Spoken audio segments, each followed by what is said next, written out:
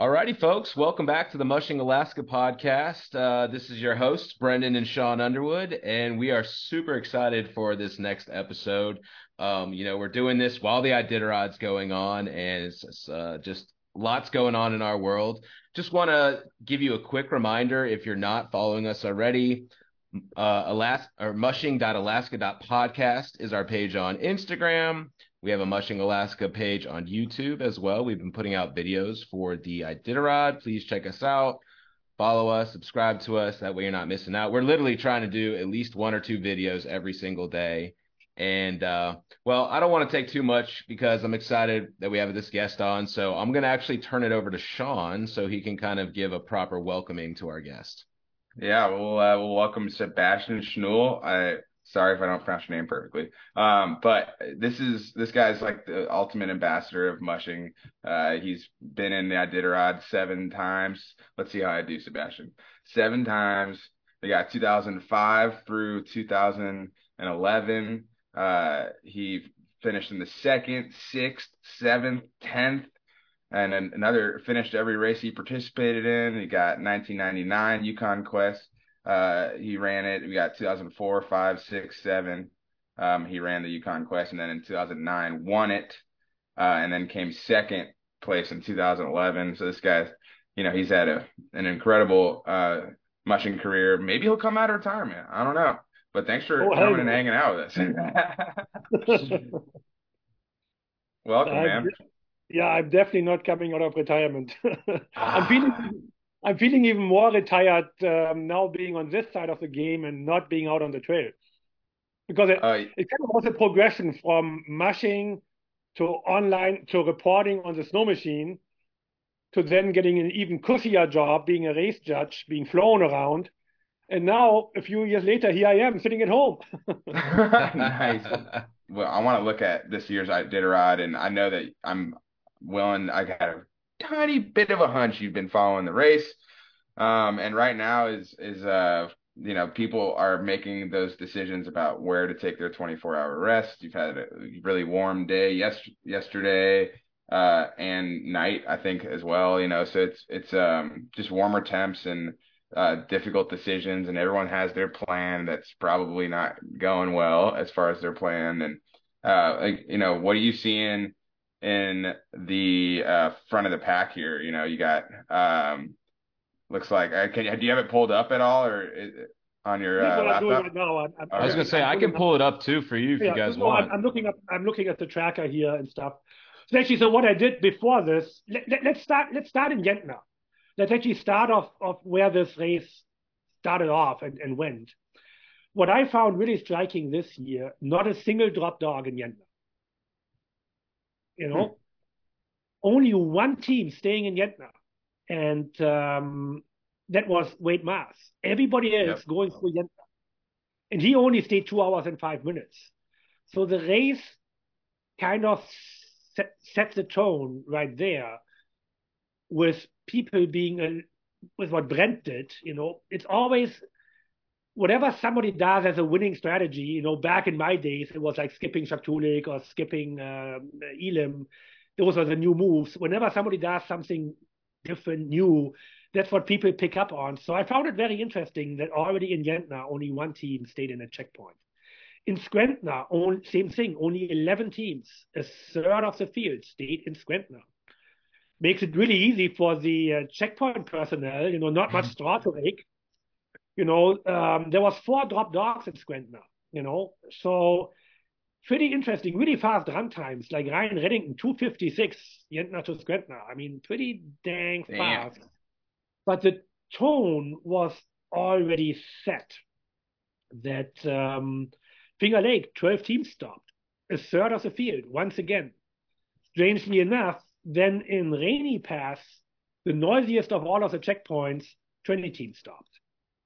So that had something to do with the heat of the day, people not wanting to run into the heat of the day.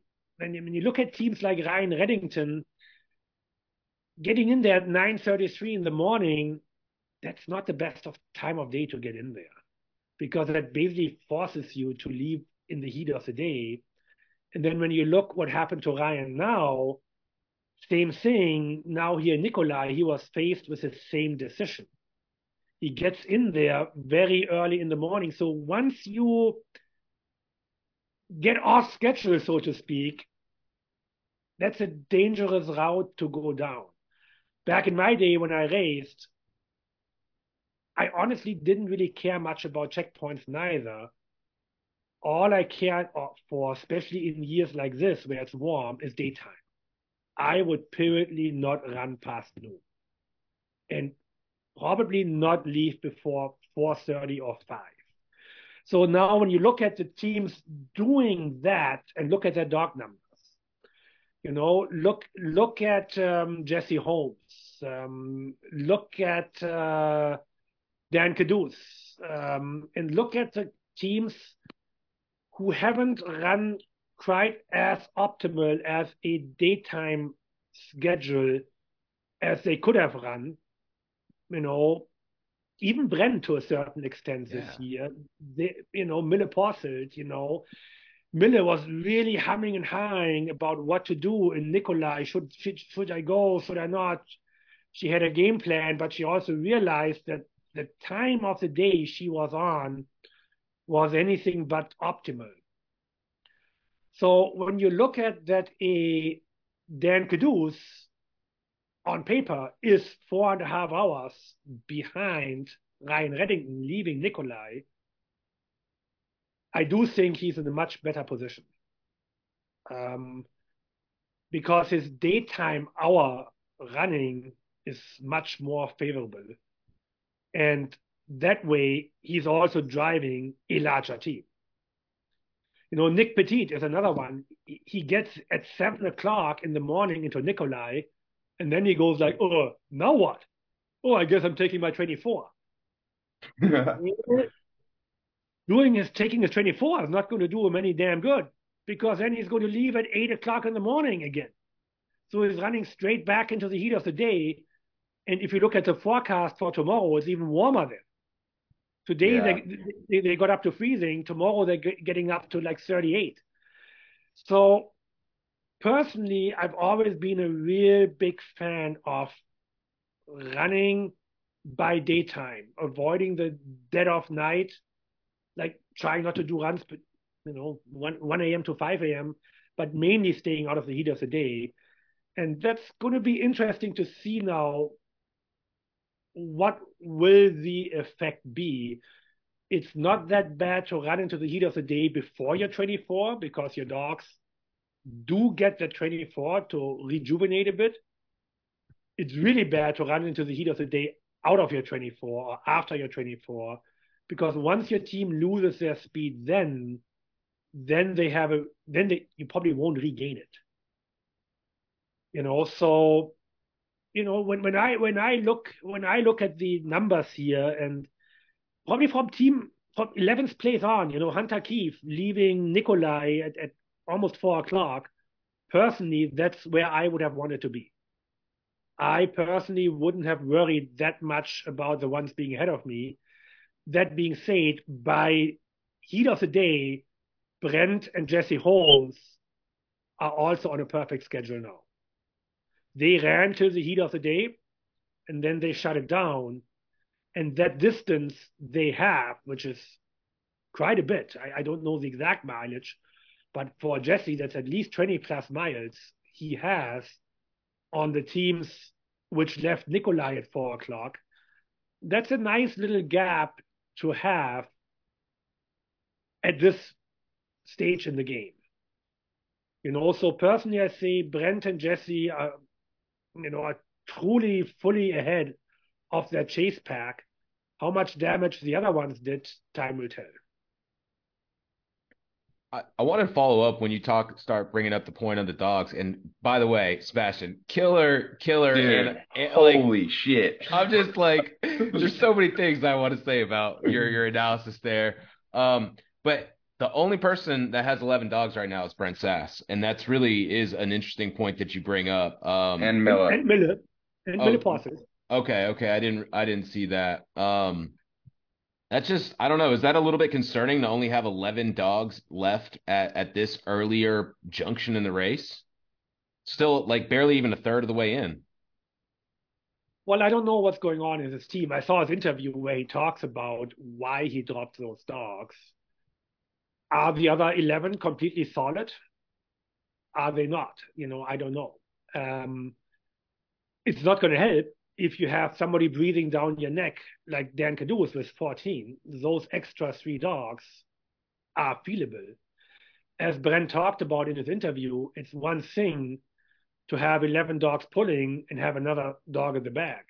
So if he now gets another dog in the bag at some point on a hilly run, let's say over to Schagel, over to Iditarod,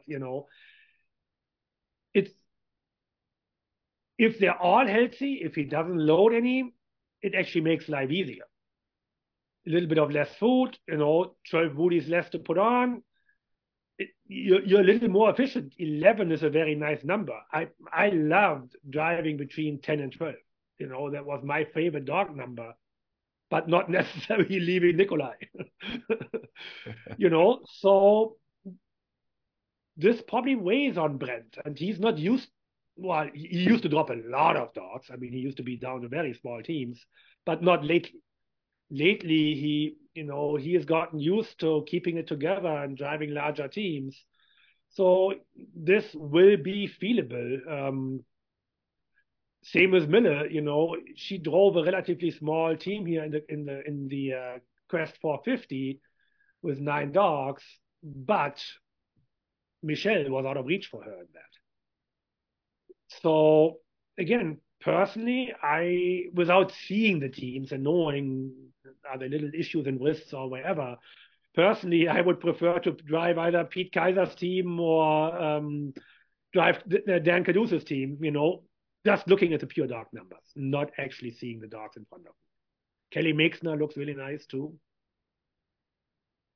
Yeah, man. The Pete Kaiser seemed like he had a little extra speed out on the trail between Nikolai and McGrath, and it's been interesting watching the speeds. Like there's trying from what I recall, the trail from I mean Nikolai McGrath's like fairly flat, but I remember the year I ran, all the front runners had a bunch of overflow, and then because my part of my strategy was to hang back in the but last third of the race.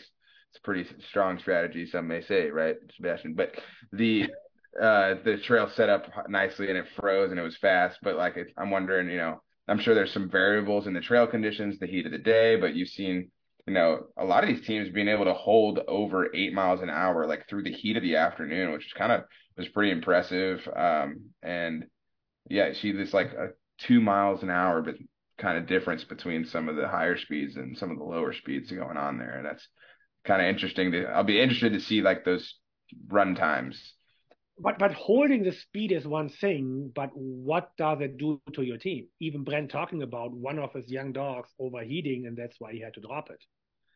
Right. So it's not necessarily a good thing to keep your speed up high in the heat of the day. It's one thing what they can do, but it's another thing what it will do to them down the line. Also, big difference. Do you have very furry, hairy dogs like Miller does? Or do you have a more leaner, short-coated dog? Color plays a role there too. I mean, this was sunny, so if you have a whole black team, we used to carry those white windbreakers for these conditions. Time will tell what this all does to the team. I mean, basically they're a quarter into the race right now with 260-mile mark and Nikolai. So there's so much trail and variation still to come. Being out front, if you're too close to the trail breakers, that's not good neither. Then looking at where the trail breakers are, though, they're nicely well ahead on the way to Iditarod. So that trail should have set up nicely for them. I cannot see Brent go past Ofer with the fact that he's down to 11. I wonder what Jesse will do. Somebody got to always be out front, which is fine to be as long as you have a good trail to deal with. But I remember myself, I think actually in '08, I came into Takotna, I think in third place, and Mark Nordman comes up to me and says, Sebastian, what's your plan? I was like, oh, I'm just going to stay very short and then I'm going. He was like, yeah, you might want to think about that. Just to let you know, the trail breakers left 2 hours ago. And I was like, oh, I guess I'm doing my So 24 here in Jakarta. why is that a deal breaker? Well, if the trail, so at the time it was snowing hard, and if the trail breakers are that close to you, the trail has no time to set up. So I would have been driving through ankle deep snow. There, when I give it 24 and I have somebody else going to over or hopefully beyond that, well, they packed it down. So at the time, I was like, no, I'm staying in Takotna, although I hadn't even planned on it. This year, that seems to be all less of a factor because it's not snowing. To my knowledge, there hasn't been fresh snow over the last couple of days. The trail breakers are nicely ahead, so they all should have a pretty decent trail going to Iditarod, which can be really, really low snow and very mogul. And it is kind of dependent on it cooling down, which it's will eventually cool down as according to the forecast. But like, the trail isn't, I mean, the trail front to Iditarod, the one year I got to do it, it was pretty fast actually, but it's like not a very highly trafficked trail. But, of course there's been the trail breakers and the Iron Dog and there's been traffic on it. But yeah, is it Tomorrow is not? a warm day. Tomorrow is a warm day. So in my opinion, taking an early 24 would really help teams because the dogs then also can rest in a warm day. I mean, if Mhm. they're calling for 38 degrees tomorrow, if you get a good parking spot in Takotna on the hill where they can sleep in the sun, or even in Ofa, where staying in your 24 and Ofa in those temperatures is not a big deal. It's one thing to stay in Ofa at 50 below and having to melt snow, but in those conditions, again, personally, I would lead to stopping rather earlier and then letting this warmer day pass by. That being said, how much of a weather forecast do these mushers see? Do they even know that tomorrow is the last really warmest day and then it's started to cool down? Personally, looking at that, it would be, I think it would make a big difference to rest the team in the warmer temperature tomorrow. Yeah, I was keeping an eye on like you said, Sass and Holmes, they got a decent lead and cushion to work with. And but like with as aggressive of a race as this has started to be, as you pointed out, like with kind of some pretty bold starts across the board, I'm kind of interested to see if like you're going to see some of these. I mean, Dan Caduce is like in what, like 12th place or something. And like I mean, it sounds like 13th place right now. And it sounds like he's about as much of a top five favorite in 13th place as it stands right now as any of the guys in the top five are. And like looking at like Wade Mars is taking it super conservatively, And now he's short 15th. runs, short rests. He was like near last place almost earlier this morning. You know, I'm kind of excited. I personally am like just such a fan of like mushers doing like the sneaky, like we're back here and we're doing our thing and no one's paying attention to us, and then like you blink and all of a sudden you're like, holy shit, they're in fourth place. Like who do you think from like the back of the pack? Do you think like Dan Caduce and maybe Wade Mars, or maybe like Hunter Keefe? I mean, he's been like, I'm really impressed with his whole mushing season in general. I mean, what do you think Oh, about like absolutely. some of those guys in between fifth and 15th place? Oh, absolutely. I mean, Hunter, Eddie Burke, considering they're rookies, they're running incredibly well. I mean, they run very structured races. I mean, they're running top of the pack races being rookies. I mean, they're right within the mix right there, which obviously running under Aaron and Remy, they have that knowledge advantage, which somebody, who doesn't have that type of mentorship doesn't have, but you still have to pull it off. So they're doing extremely well. that being said, when it comes to like winning, there very likely will be situations coming down the trail where their experience level won't allow them to run like a winning strategy. But, will they be able to maybe maintain a top 10? I think so. Dan Caduce, I don't think he's hungry enough. For Dan, I think to him, it's really important to have a super well-looking team. But I personally don't see him as this go-getter hardcore racer. He's a super nice guy, super good dog musher.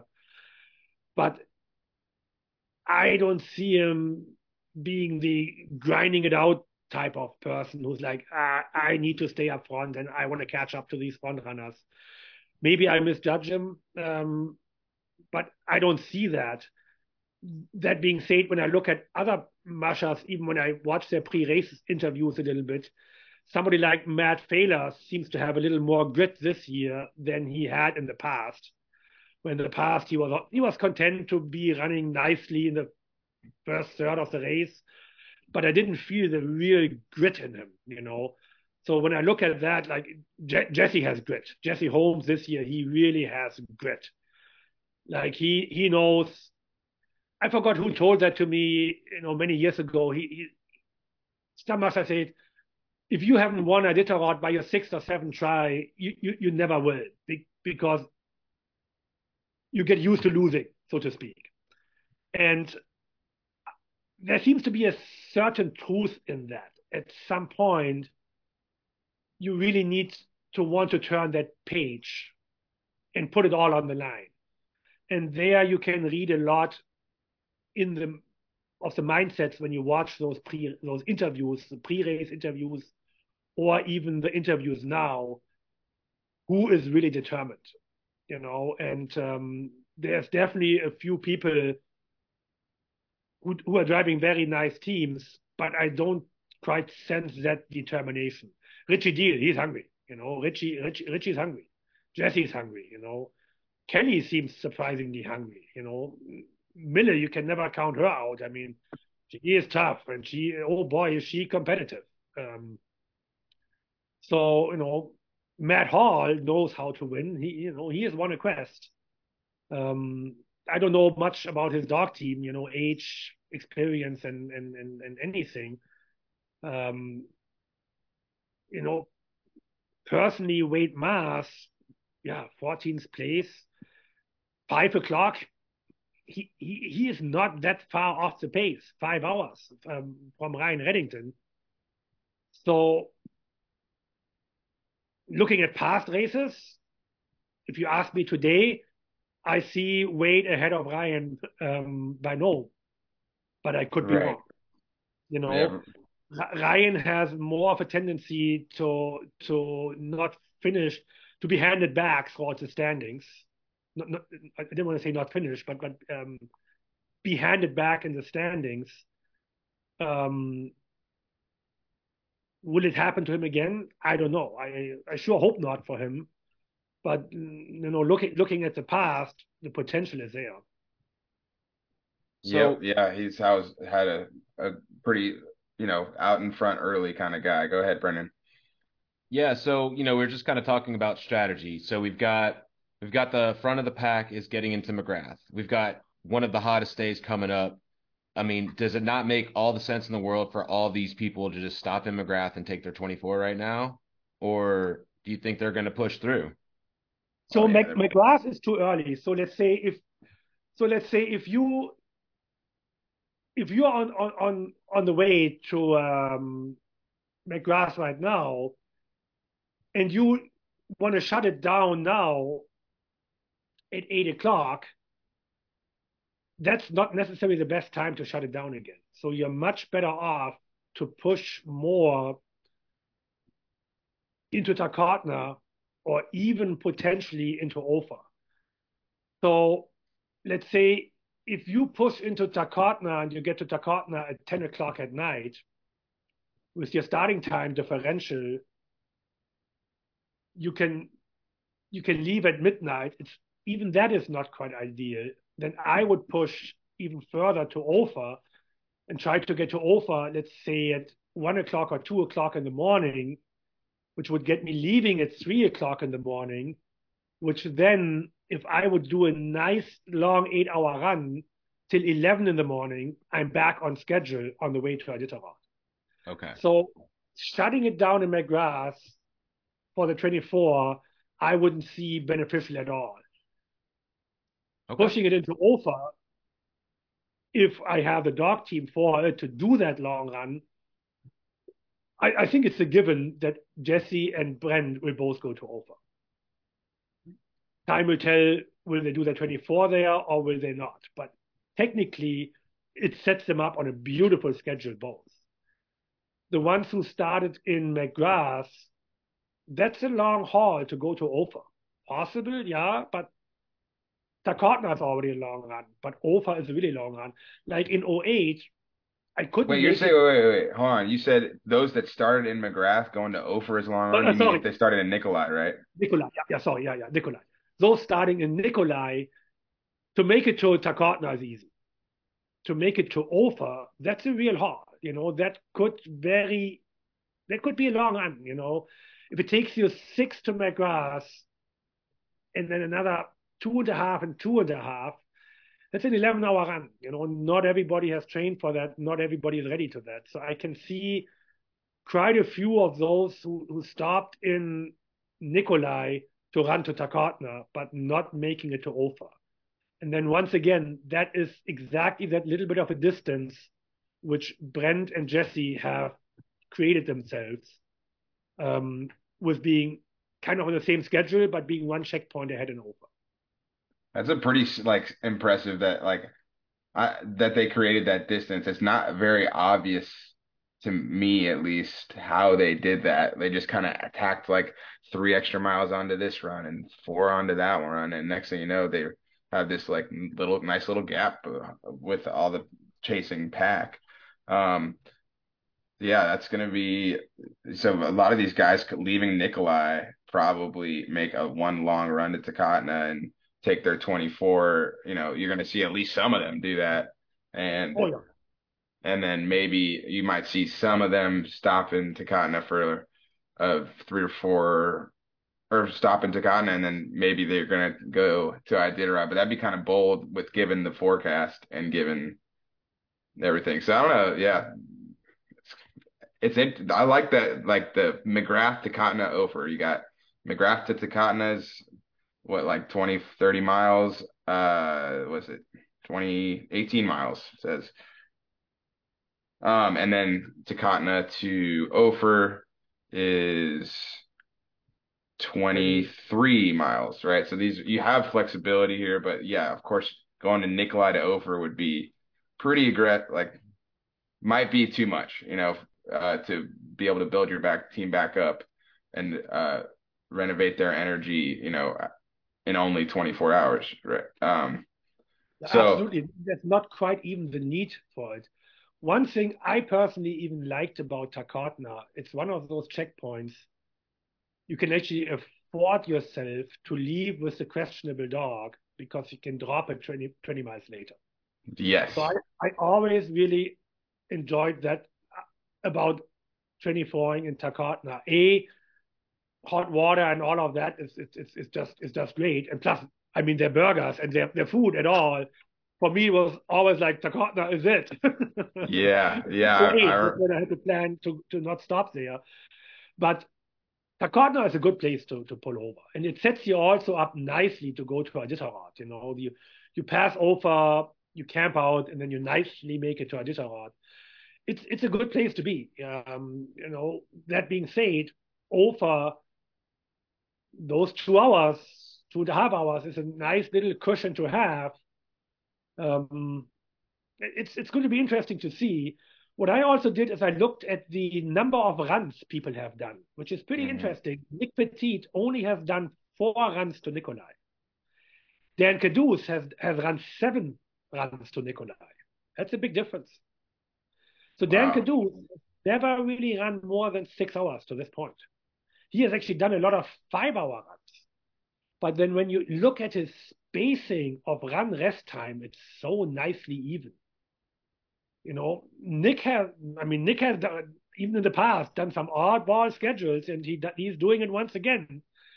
Sometimes they work for him beautifully, other times they don't. But he has done only 4 runs to Nikolai, where then Ryan Reddington has done 5. Brent has done 6 to his camping spot. Kelly Makesner did 6. Jesse Holmes did 6. So it's pretty interesting to just look at that in itself, how different the different mushers manage their teams. When you look back to the way old Quest we talked about, the 2011 Quest, Dallas Seavey, lots of short runs, lots of short rests at the time, and right at the end he won it. He displaced me to second. So it's all condition based, that these old time strategies like Dan runs, if he's hungry enough, I would even say Jesse runs, Pete Kaiser run, they can lead to very good success. Where an unorthodox schedule like Nick Petit, 4 runs to Nikolai, now 24 in Nikolai, the odds are stacked a little bit against him that's going to work.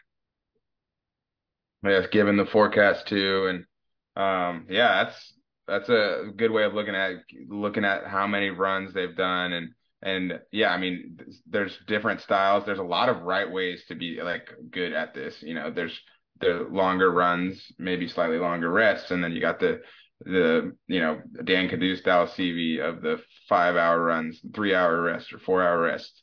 And that's something I wanted to talk about is when you're resting your dogs. And this, I've always been kind of curious. I feel like I never have like my thing figured out, my exact checkpoint routine. But like, how quickly are you, by the time you decide I'm camping let's say at a checkpoint, are you going from you've stopped, you've parked to the dogs are sleeping? And are you always like, you probably switch up, but are you feeding them before they go to sleep, after they go to sleep, both, you know, like, cause not like taking a 4 hour rest. It's not just as simple as like you pressed off and now they're resting 4 hours. Like, is it noisy around them? Are they like tired, or are they just like kind of rolling around and hanging out? You know, you if you can get your dogs fed and bedded down in 7 minutes, and versus someone else, and you only have 10 dogs, right? You can get them rested quicker, right? That's another advantage to having a smaller team. You can take care of them and then get them their rest faster.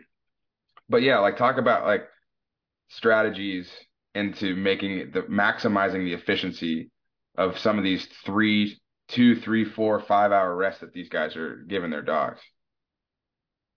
So back in the day, I had my handlers stopwatch me with every move I did. How many times I would walk to the front of the team, in what order I would do what, and to what overall time that would lead me. That being said, there is no fixed set. It really depends on, do you have water available? Do you not? Do you have to melt snow or not? So when I used to camp out, the very, very, very first thing I would do was get my cooker going. I wouldn't even go to the front of my team. I literally would stop, put my hook in, get my cooker going, because that was going to be the slowest determining factor of when I can feed him, especially if I had to melt snow and didn't even carry any water with me. If I would go, let's say, to a checkpoint like Nikolai, where I know I have warm water, of course, my routine would be a lot different one. I would, because I know that feeding my dogs as such is going to be a fast process. So there, after planting my hooks, if I had a volunteer holding my team, I would actually already take the booties off on my way up front and shove them all in my pockets, not on the ground, where I have to pick them up again. I would shove every booty I could. I actually had a little bag made where I shoved all the booties in. I already had my massage oils with me. So before I would even come into Nikolai, I would have gotten my massage oils into certain pockets, always the same pockets. So I wouldn't even have to think about where they're at, but they would already be pre-warmed. My Zalox, my Algebra would be warm. I would already have 2 wrist wraps on me. So in Nikolai, in go my hooks. On my way, when I walk up front, my booties go off in my pockets, so I don't have to pick him up again. I do a quick exam on their wrists and their shoulders, and the slightest thing I would find, I would already slap a quick wrist wrap on. I go to the front of the team. By the time I'm the front, put in the front hook. That's when the poor volunteer can finally leave my team alone. If the straw was nicely up front, which I had hoped for, I would cut the bail open. On the way back, I would distribute all the straw. So with one walk up and down, they were basically massaged, their booties were off, and the straw was down. That was 10 minutes at most. Wow. Then in Nikolai, knowing I get warm water, I would get into making the dog food. Personally, I always said, if it took me more than 45 minutes to have a massaged, bedded down, and me be in the sleeping bag, I fucked up. 40 was my goal. 35 was doable when I had a small team, like 10, 11 dogs. But anything above 45 minutes, to me personally, I found a detriment. I didn't snack much on the trail, most definitely not close to a checkpoint. So for me, it was always a thing, big meal within half an hour, and like a real big meal. That then I never wanted to pull the hook earlier than 2.5 hours after they were done eating. So if I would have the meal in them after 30 minutes, theoretically, I was like, digestion wise, I can get away with pulling the hook after 2.5 hours. Personally, at the time, I tried to not give him less than 4.5. You know, when you look now, that number seemed to have gone down to 3.5. There's quite a few 3.5 hour rests now, which back in my day, I hadn't quite mastered those then, you know. I never really wanted to have them run with a lot of water in their belly, so to speak, because, you know, when you watch them, after 2.5, 3 hours, a lot of the dogs get up and piss. And personally, that's when I pulled the hook. When I missed that spot and they all curled back down, then they were actually sometimes harder to get going after like in 6.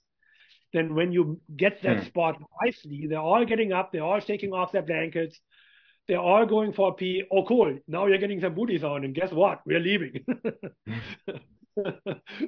You know, so the problem in the checkpoints, and that's why Brent does what he does, there come those pesky Iditarod insider guys want to talk to you, and those Sebastians and those Seans and those Bruce Lees, and next thing you know, there's 15 minutes gone down the drain. Or in Nikolai, it's a hell of a walk to the school. Oh, yeah. You know, I saw a little video of Nick in his sled today, you know. So Nikolai was one of those where I was like, man, is it even worth my time to go to the school? Or am I not just better off curling up next to my dogs? Where in Takotna, I usually would park right behind the checkpoint building and I could almost go out in slippers. You know, so that was also a determining factor for me where I would rest and how long and what. Because basically every walk counts, everything counts. Like how much effort do you have to put into feeding and maintaining your dogs? I love Nikolai, but boy, that was a walk to the school, you know. Camping out, you know, especially let's say if like I didn't watch Brand's video in Nikolai, but boy, if you go into Nikolai and you even grab the warm water and put it in the garbage bag in your cooler, well then when you pull over to camp, you're styling. You still have that warm water, and you camp out and you avoid the insider guys. That being said, I saw the insider guys talking to them today, so They still they got it. almost avoided them. It's not only the insider guys. When you're in a village, you want to talk to the locals. You have friendships. Of course, I would have wanted to talk to Marty. Of course, I would have wanted to talk to Phil Rankel and so on. So that's always that catch-22. You want to race, but you want to socialize. That's why I personally always tell mushers, enjoy your first races where you have time to talk to people, where you're 6-7 hours in checkpoint, and you can socialize, you can meet people, it's great. I love that part about it. That's actually what I wanted to do when I wanted to run the race one more time in 2017. It was like, oh, cool, I can take time and gap to people and not just 3.5, 4 hours and I got to be going. Yeah, I definitely get caught in that trap. And I wasn't necessarily like super dead set on trying to be competitive, but I just remember on the first race, like being so stoked to be at a checkpoint and be like, oh yeah, there's that musher that I know. And oh, what are they doing over there? It looks like, oh, he's taking the booties off. And I haven't taken the booties off yet. And oh, he's doing this kind of massage. I should try that, and you just like you get way more dialed in alone, personally for me, dialed in when you're just alone with your dogs and you have no distractions and nothing else to think about except for how do I take care of these guys, get them some food, get me some food, and but yeah, I mean, there's also something to be said for like Wade. Did you see that interview? And he was like, I love checkpoints. I prefer checkpoints. Everything's more efficient. The water's right there, the straw's right there, the food's right there. And I'm like, well, that's actually, I guess, a good point because you do burn like 5-10 minutes loading up the straw onto the thing and getting ready to go camp. I mean, what do you think about that? Oh, absolutely. And there is no one size fits all. I mean, there's Right. 33 different ways to run the race, and there is no good or bad. It's what matches your personality and your training the most. If you're somebody who is not good at camping, well, yeah, the checkpoints are much more efficient. If you're somebody like Brent, I think, who camps most of his life, um, you know, for him, a checkpoint is more inefficient. There is no good or bad or right or wrong. Every musher is different. So while we have been gabbing here, Ryan Yeah. Reddington and Jesse Holmes both gone through Takotna.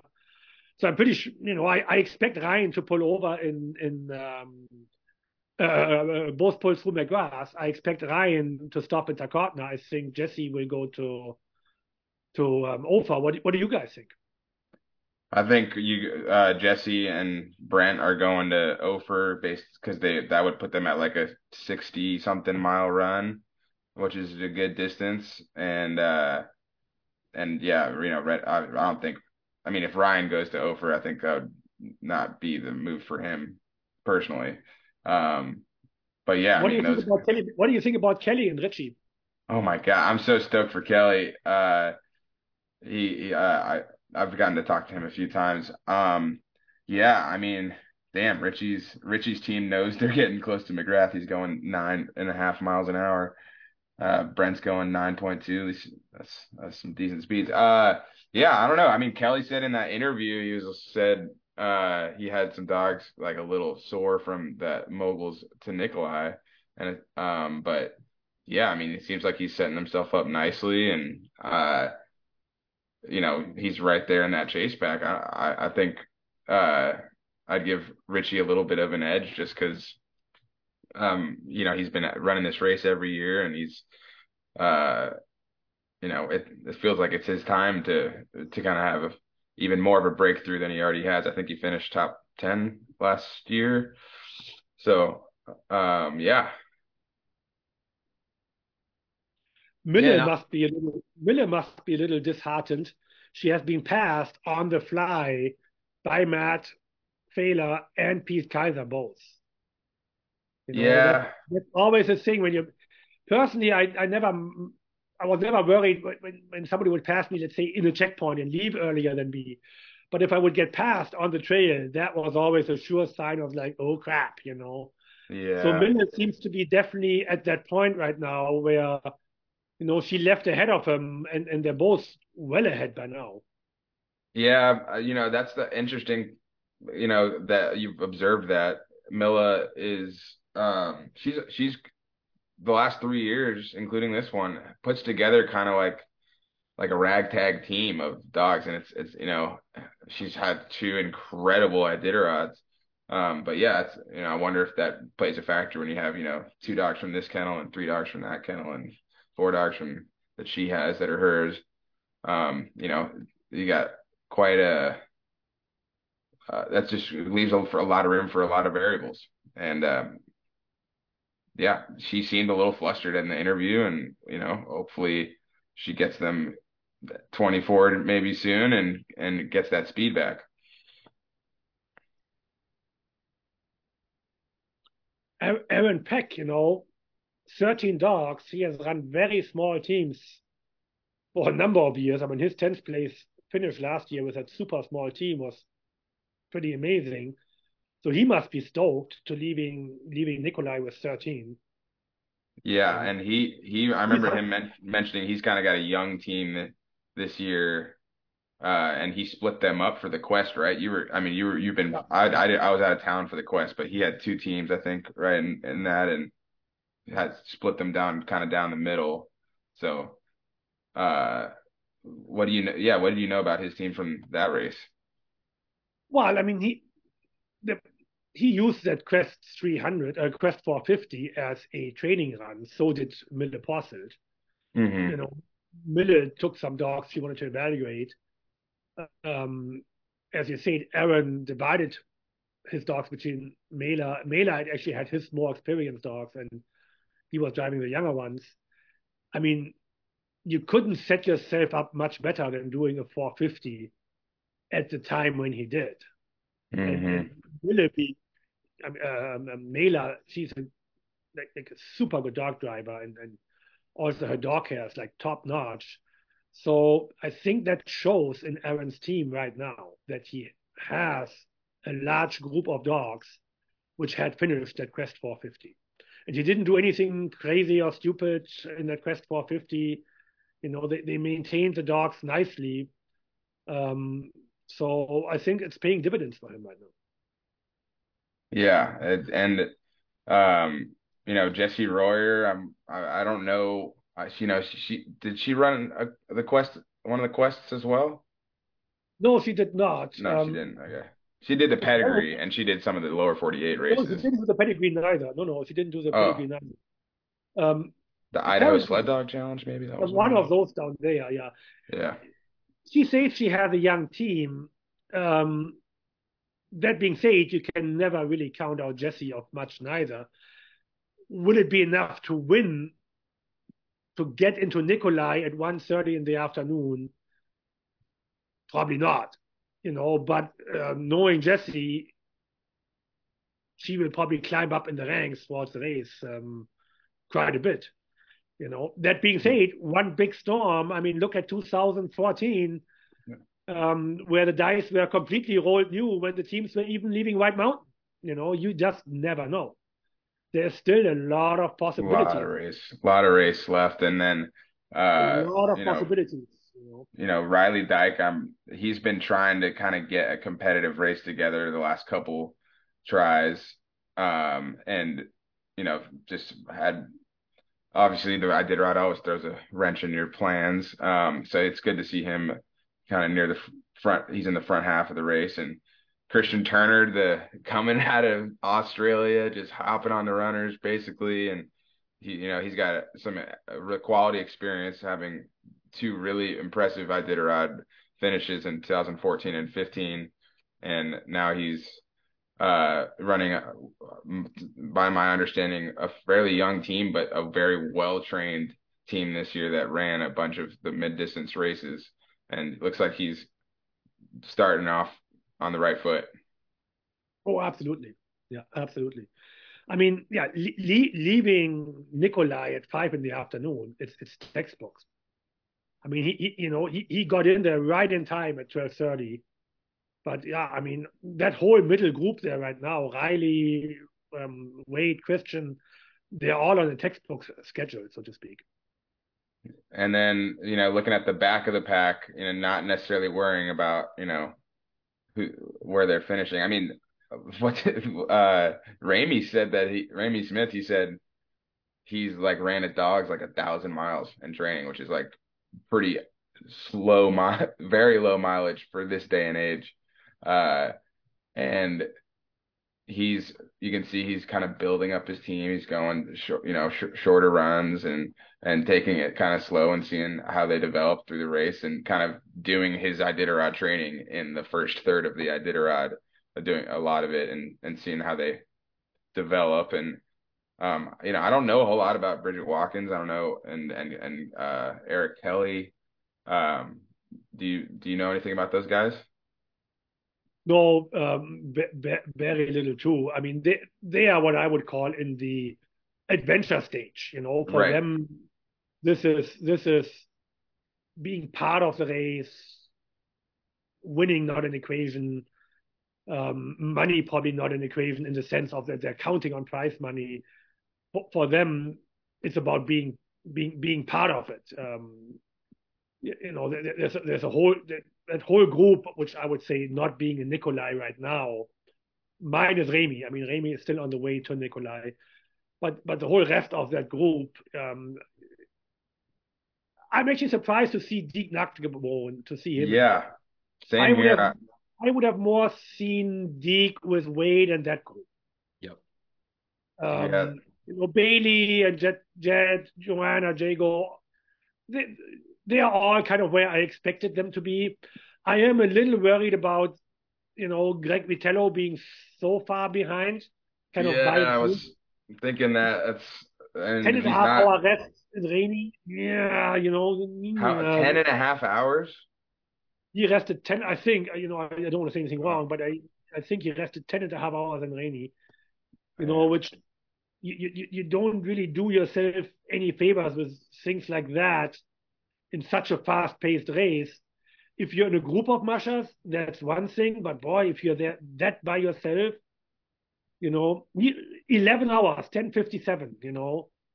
So And I'm he's like, not doing himself any favors back there. So it's kind of Gerhard and him. They're leapfrogging a bit. They're together back there, so they better stick together.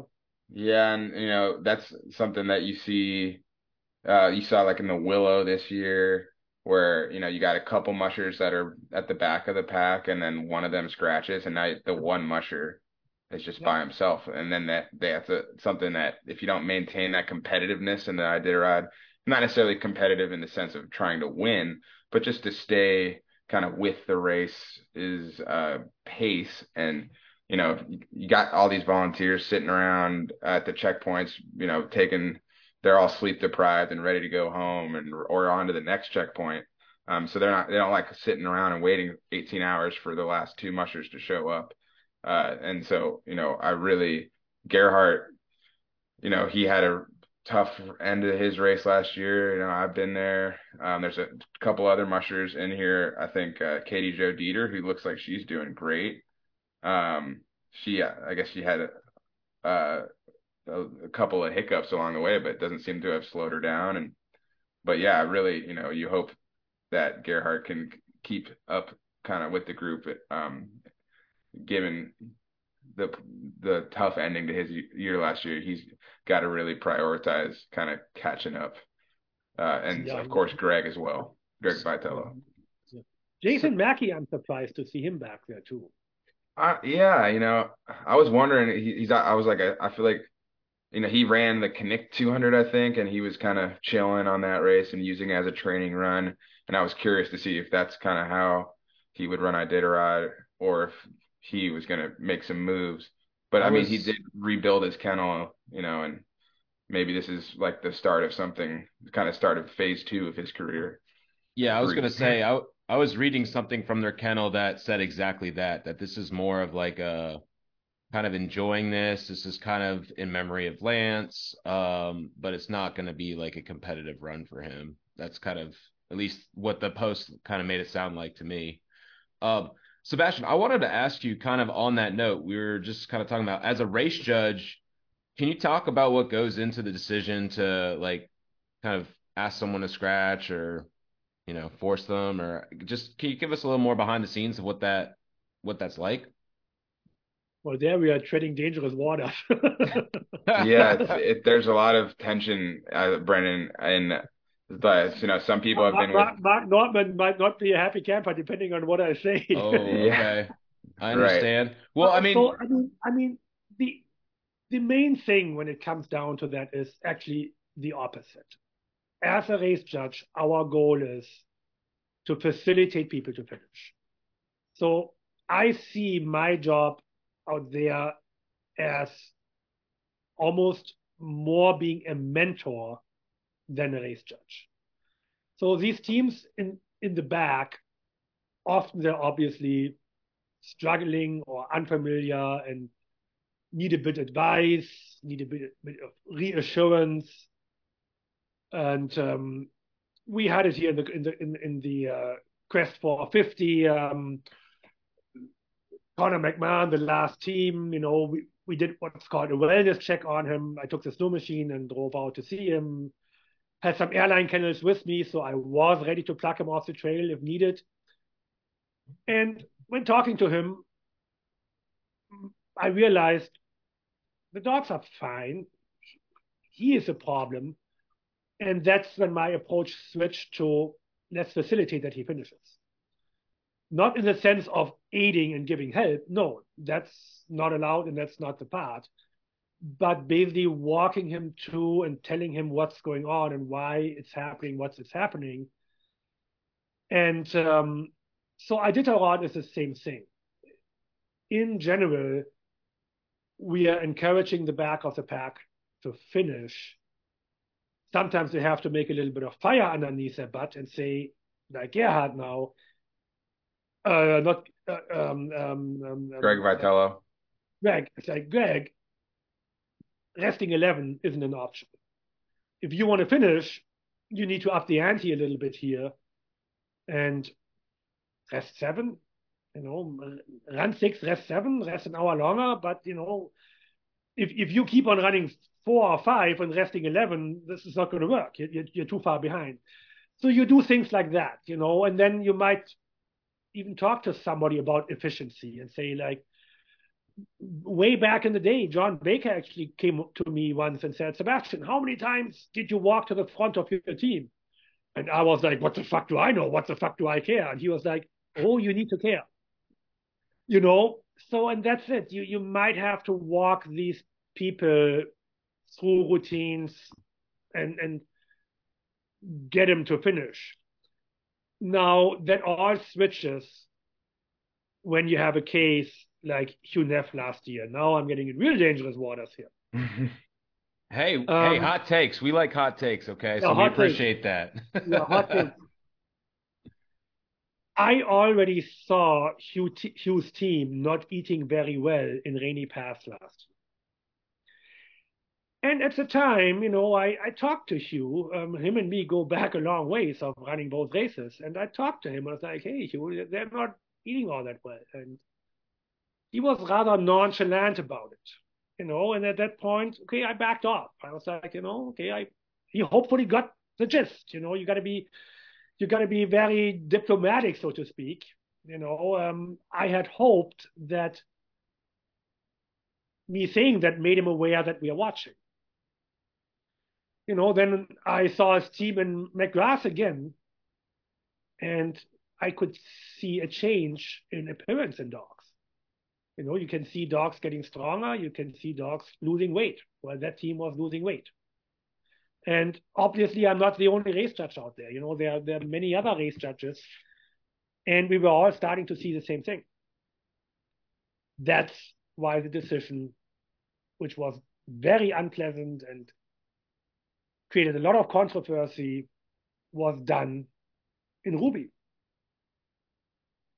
Well, Mark Nordman is a poor guy who takes a brunt for all of that. But that was not a single Mark Nordman random, oh, I'm going to pull the hell you out of the race now. No, that had nothing to do. Us race judges talk amongst each other. We relay to Mark. Mark calls us, and says, hey, what did you see there? What did you see here? That was a very joint decision by many of us judges together, seeing the progression of the team, that it was still running fine, but the vets have a lot to say with that too. But when the body weights start going down and the dogs are not eating well, and you're that early in the race, after all, just arriving at the Yukon River is early in the race, with a musher who has had dog incidents before, who has been shut down in races before, that's when the very unpleasant choice was made to make that decision. Which, if you make that with a front runner like you, oh boy, what the fans, oh my God, fans comes from fanatic. What turned that loose? The fans who sit in Ohio or God knows where on their computer seem to know more than us race judges do. Where, as a race judge, I'm often, why the hell am I even out here? Why don't we leave the decision for the fans who know it all so well? So it's a very judgy subject and a very unpleasant subject, and you have mushers, when you give them the talk, like I was given the talk in the 99 Quest by Joe May. I was upset, but I realized, well, the guy knows more than I do. I better listen to him. Or then you have other mushers, when you give them the talk and I was the one scratching Lance in the 2013 Quest. So in Dawson, when Lance scratched, he saw me just walk up to him, and Lance was like, Sebastian, you're here to give me some paperwork, aren't you? And right there, he knew, so with Lance, there wasn't even the need for I think he was down to 7 dogs or 8 dogs in Dawson. There wasn't even a need for a discussion. Lance himself, he saw what he needed to see and did the decision he had to do. But those are the times when, as a race judge, the unpleasant moments happen. 95% of the time, the job is different. The job is facilitating and helping people to finish. A Hugh Neff, a trainee, I don't know how many times finisher, should know better. People who are in the first or second race, competitiveness is usually not the issue, or being over competitive. It's more about making sure they finish and they get to reach their goal, their dream, especially when the going gets tough. Because how tough it goes, I remember reading books and stories and race annuals, and Ken Anderson used to write really great race updates, and I read them all. But Sean, as you know, they only get meaning once you have been out there. For you too, you must feel the same thing now, that things you read before, now that you ran the race, they have a lot more meaning. Yeah, man. I'm just really glad that you've talked about what you've talked about. I think that the Iditarod is always going to have critics that, speaking of people that sit in Ohio, that they haven't come and seen these sled dogs and seen how happy they are. And, the dogs that get left home, those are the ones we feel bad for, not the ones that get to go and do this race. And when people are, not doing right by the dogs, there's actions that get taken, and no longer being able to continue in the race, like you see with Lance in 2013, the Quest, or Hugh a year or two ago. And it's difficult, and it's not like Hugh could maybe come back, and if he has a little bit of remorse, or proves, I don't know what that situation is, but I would think that if maybe he could take some fault, there could be potential for a comeback story there. But yeah, I mean, can't see a pattern of, issues with your dog hair continue over and over, right? And it's people miss things. You make mistakes, you maybe, but you can't have it happen over and over again, right? This is all about the dogs here, right? And yeah, of course, you want to get people to complete their dreams, get out there on the Iditarod Trail and finish the damn race.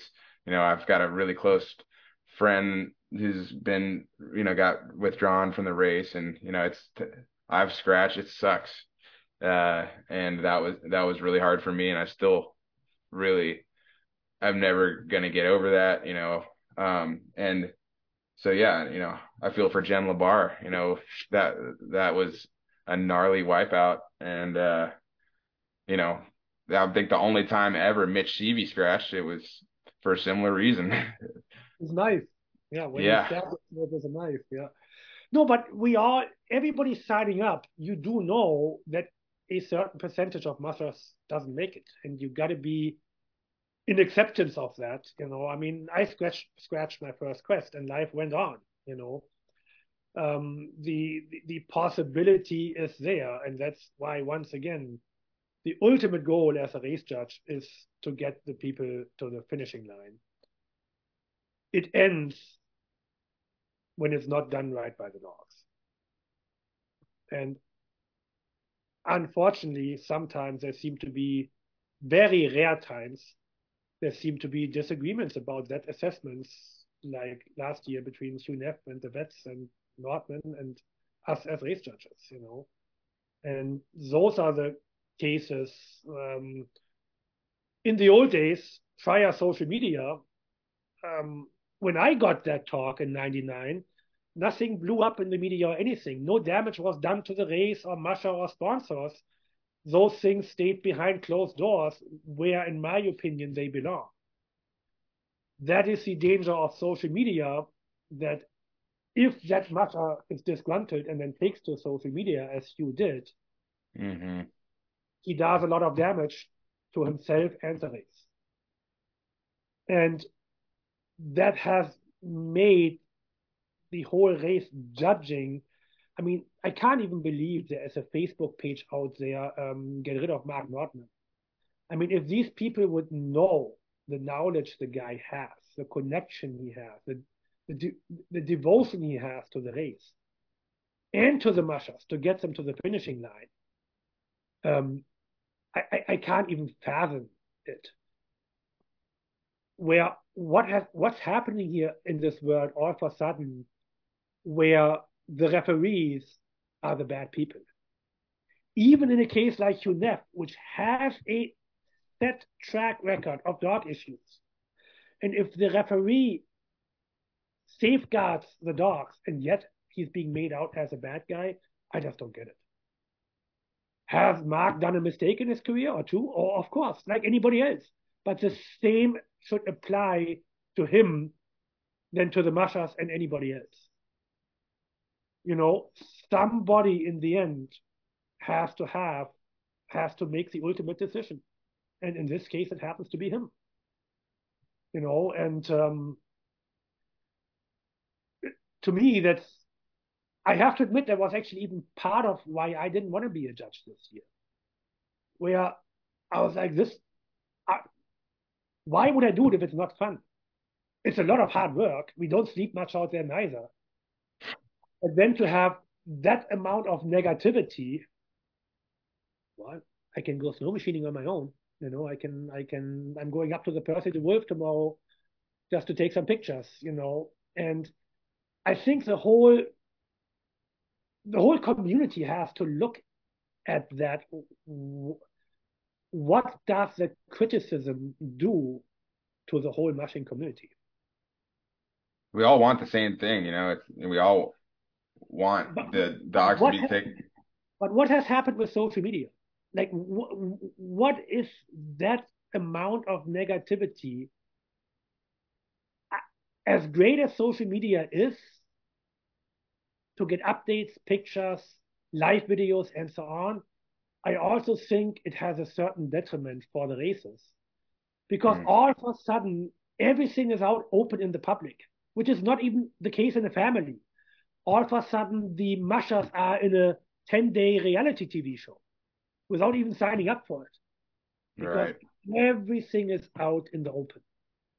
And, me doing media a lot of times too, I even have a problem with that. And I think it's you got to be really careful when you're out there. What do you show and what do you not? Because like anything else in the life, not everything should be for public consumption.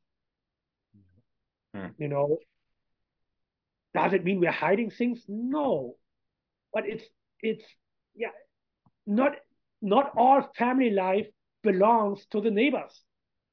So with this mushing community being supposed to be the Iditarod family, how do we treat each other? And especially, how do we treat each other in the difficult times, in the UNEF times? How do we treat each other? Nobody is going to make these calls lightly.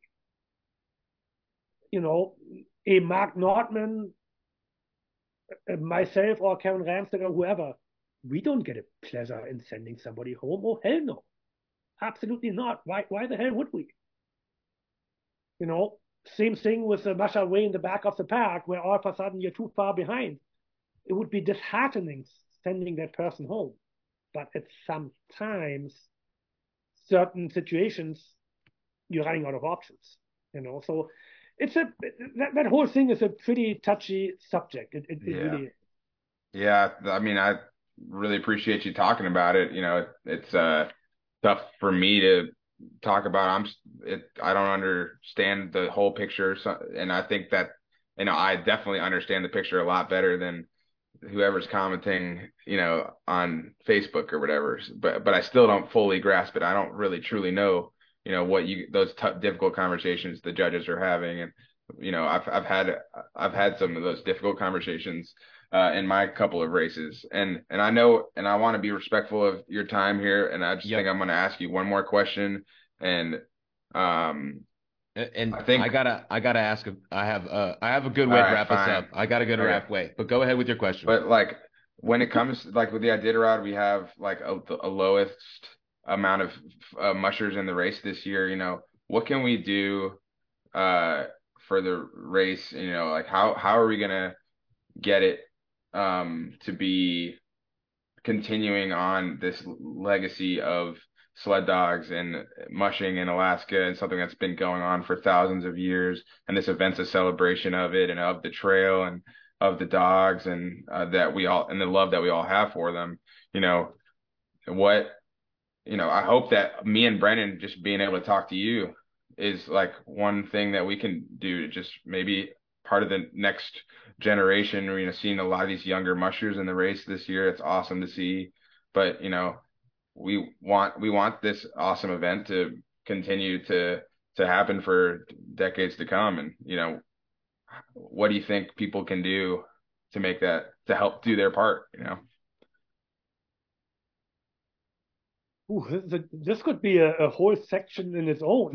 Yeah, I know. Another recording on this one. All right, another hour. We're going 3 hours now. Before you called, I thought, this is going to be a quick 15-minute interview, and I'm on my way to Whitehorse. Because I still have to go to Whitehorse here tonight to head up to the Percy tomorrow morning. But no, this is fascinating, interesting. This is not an isolated Iditarod problem. Say that again? The low starting numbers is not an isolated Iditarod problem. It's not an isolated Yukon Quest problem neither. Most races have that situation right now. We've had the same talk this year after the Wyoming stage race. The silver sled race in the Yukon, a short 100-miler, with a super fun overnight camping, is not happening this year. Percy the Wolf has super low participants. We wanted to do a little race here last week, the Granger Grind. We couldn't even find 5 mushers. So I think, for one, we have to look away from the organization and once again stop the bashing of, oh, the old boys club and so needs to leave and this one needs to leave. It's a bigger problem. And I think the problem lies in demographics and society. For every 4 mushers retiring, 1 new kennel starts up. Why is that? And what can be done to combat that should be the real question. Because the lowering numbers in mushers are all across the board. In recreational races, the Iditarod, the mother of it all, the stage race, even some sprint races. Sprint races as such are easier for people to train and maintain in real life. We had those talks with the pedigree stage stop when that went from an Iditarod qualifier to 1 or 2 campouts to 50-mile runs to now be a multiple-day sprint race. But Buddy Streeper said the other year, Sebastian, at least I can bring my kids to the hockey game now, and at least I can have a real Christmas. This long distance racing, as you and I know all too well, it's all consuming, all money, all resources, all family, all everything. Who can do that these days financially? You know, when I showed up in the Yukon, property was so much cheaper. I could still find a property to keep a dog team without annoying my neighbors. Now, here in the Yukon, somebody moving up here like Connor McMahon, he can't buy a property. Average price, $650,000. And that's not even a rural residential property you need to find. How are you going to pull that off? So we are in a real demographic shift where when the real old guard, sorry, Jeff, sorry, Martin, but when the real old guard showed up, they still had a much more of an ability to build a lifestyle, a dream. Now, just to get off the starting blocks is so much harder. And thank God they are the Jeffs and Martins. How many mushers have run because of thanks of them, who have been handlers, who have had their teams. But for them to establish and to start a kennel, find a property and finance it, it's not near as easy as it used to be. So there is a real problem right there where, in all honesty, I don't have an answer. None. I'm seeing it, but I don't have an answer. But the same comes when it comes to the new demographic of mushers. The other day here, when the Granger grind didn't happen, and then once again, Facebook comments started happening, all of a sudden it's like, well, you need to consult us earlier. We need to find out more about the purse. You need to consult us more for the format and so on. And I'm like, oh my God, I don't want to have anything to do with this. I used to see it as a privilege if there was a race and I was given the platform to run it. But to ask for this race to be centered around my needs would have not crossed my mind.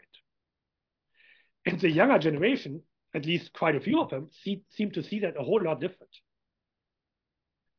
And that in itself, I see as a difficulty.